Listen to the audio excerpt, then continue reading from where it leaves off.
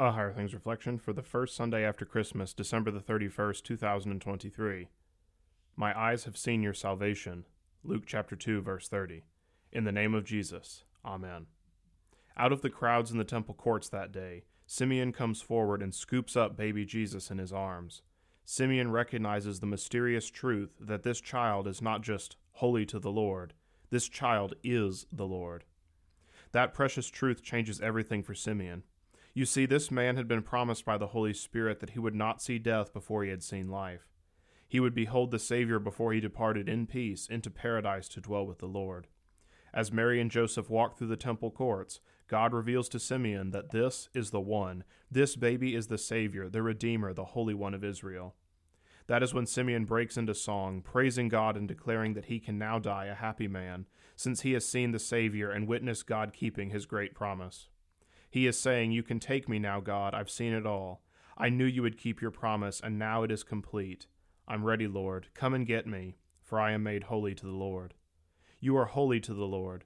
St. Simeon recognizes that this is a wonderful, comforting gospel. Try as he might, the devil cannot snatch you out of the Father's hand. Our dear loving God is preserving you with the holy life, sacrificial death, and glorious resurrection of the Holy One of Israel. You belong to the Lord.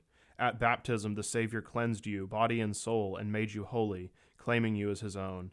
God presented you to himself and gathered you into his family and kingdom. Behold, I was brought forth in iniquity, and in sin did my mother conceive me. You were filled with sin as a baby inside your mother. You belonged to sin and death, but God changed all that. He brought you into his presence with his word, as it was proclaimed to your expecting mother. Then, more fully and clearly, he publicly displayed that you belong to the Lord as he baptized you. You belong to the Lord. No matter what hardships you face, no matter what sufferings you endure, no matter how tough life seems, you have the sweet comfort that you are not left alone. Christ the Savior is born, and you are his. He does not abandon you to the darkness of this world, but is the light to lighten the Gentiles and the glory of God's people Israel. In the name of Jesus. Amen. O God, our Maker and Redeemer, you wonderfully created us, and in the incarnation of your Son, yet more wondrously restored our human nature. Grant that we may ever be alive in him who made himself to be like us, through Jesus Christ our Lord, who lives and reigns with you in the Holy Spirit, one God, now and forever. Amen. I thank you, my heavenly Father, through Jesus Christ, your dear Son, that you have kept me this night from all harm and danger, and I pray that you would keep me this day also from sin and every evil, that all my doings in life may please you. For into your hands I commend myself, my body and soul, and all things. Let your holy angel be with me, that the evil foe may have no power over me.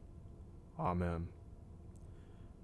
Our Father, who art in heaven, hallowed be thy name. Thy kingdom come, thy will be done, on earth as it is in heaven. Give us this day our daily bread, and forgive us our trespasses, as we forgive those who trespass against us. And lead us not into temptation, but deliver us from evil. For thine is the kingdom, and the power, and the glory, forever and ever. Amen.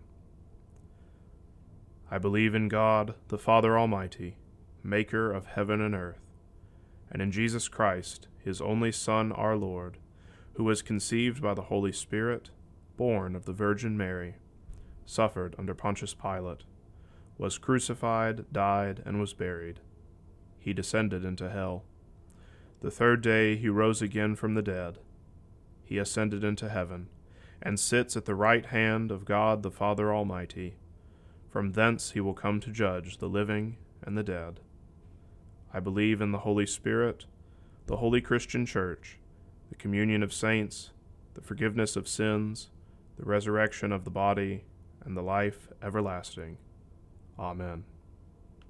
Reverend Dr. Alfonso Espinoza examines the three estates and vocation to help you see how to take up God's greatest call, showcasing God's light through you and into the world.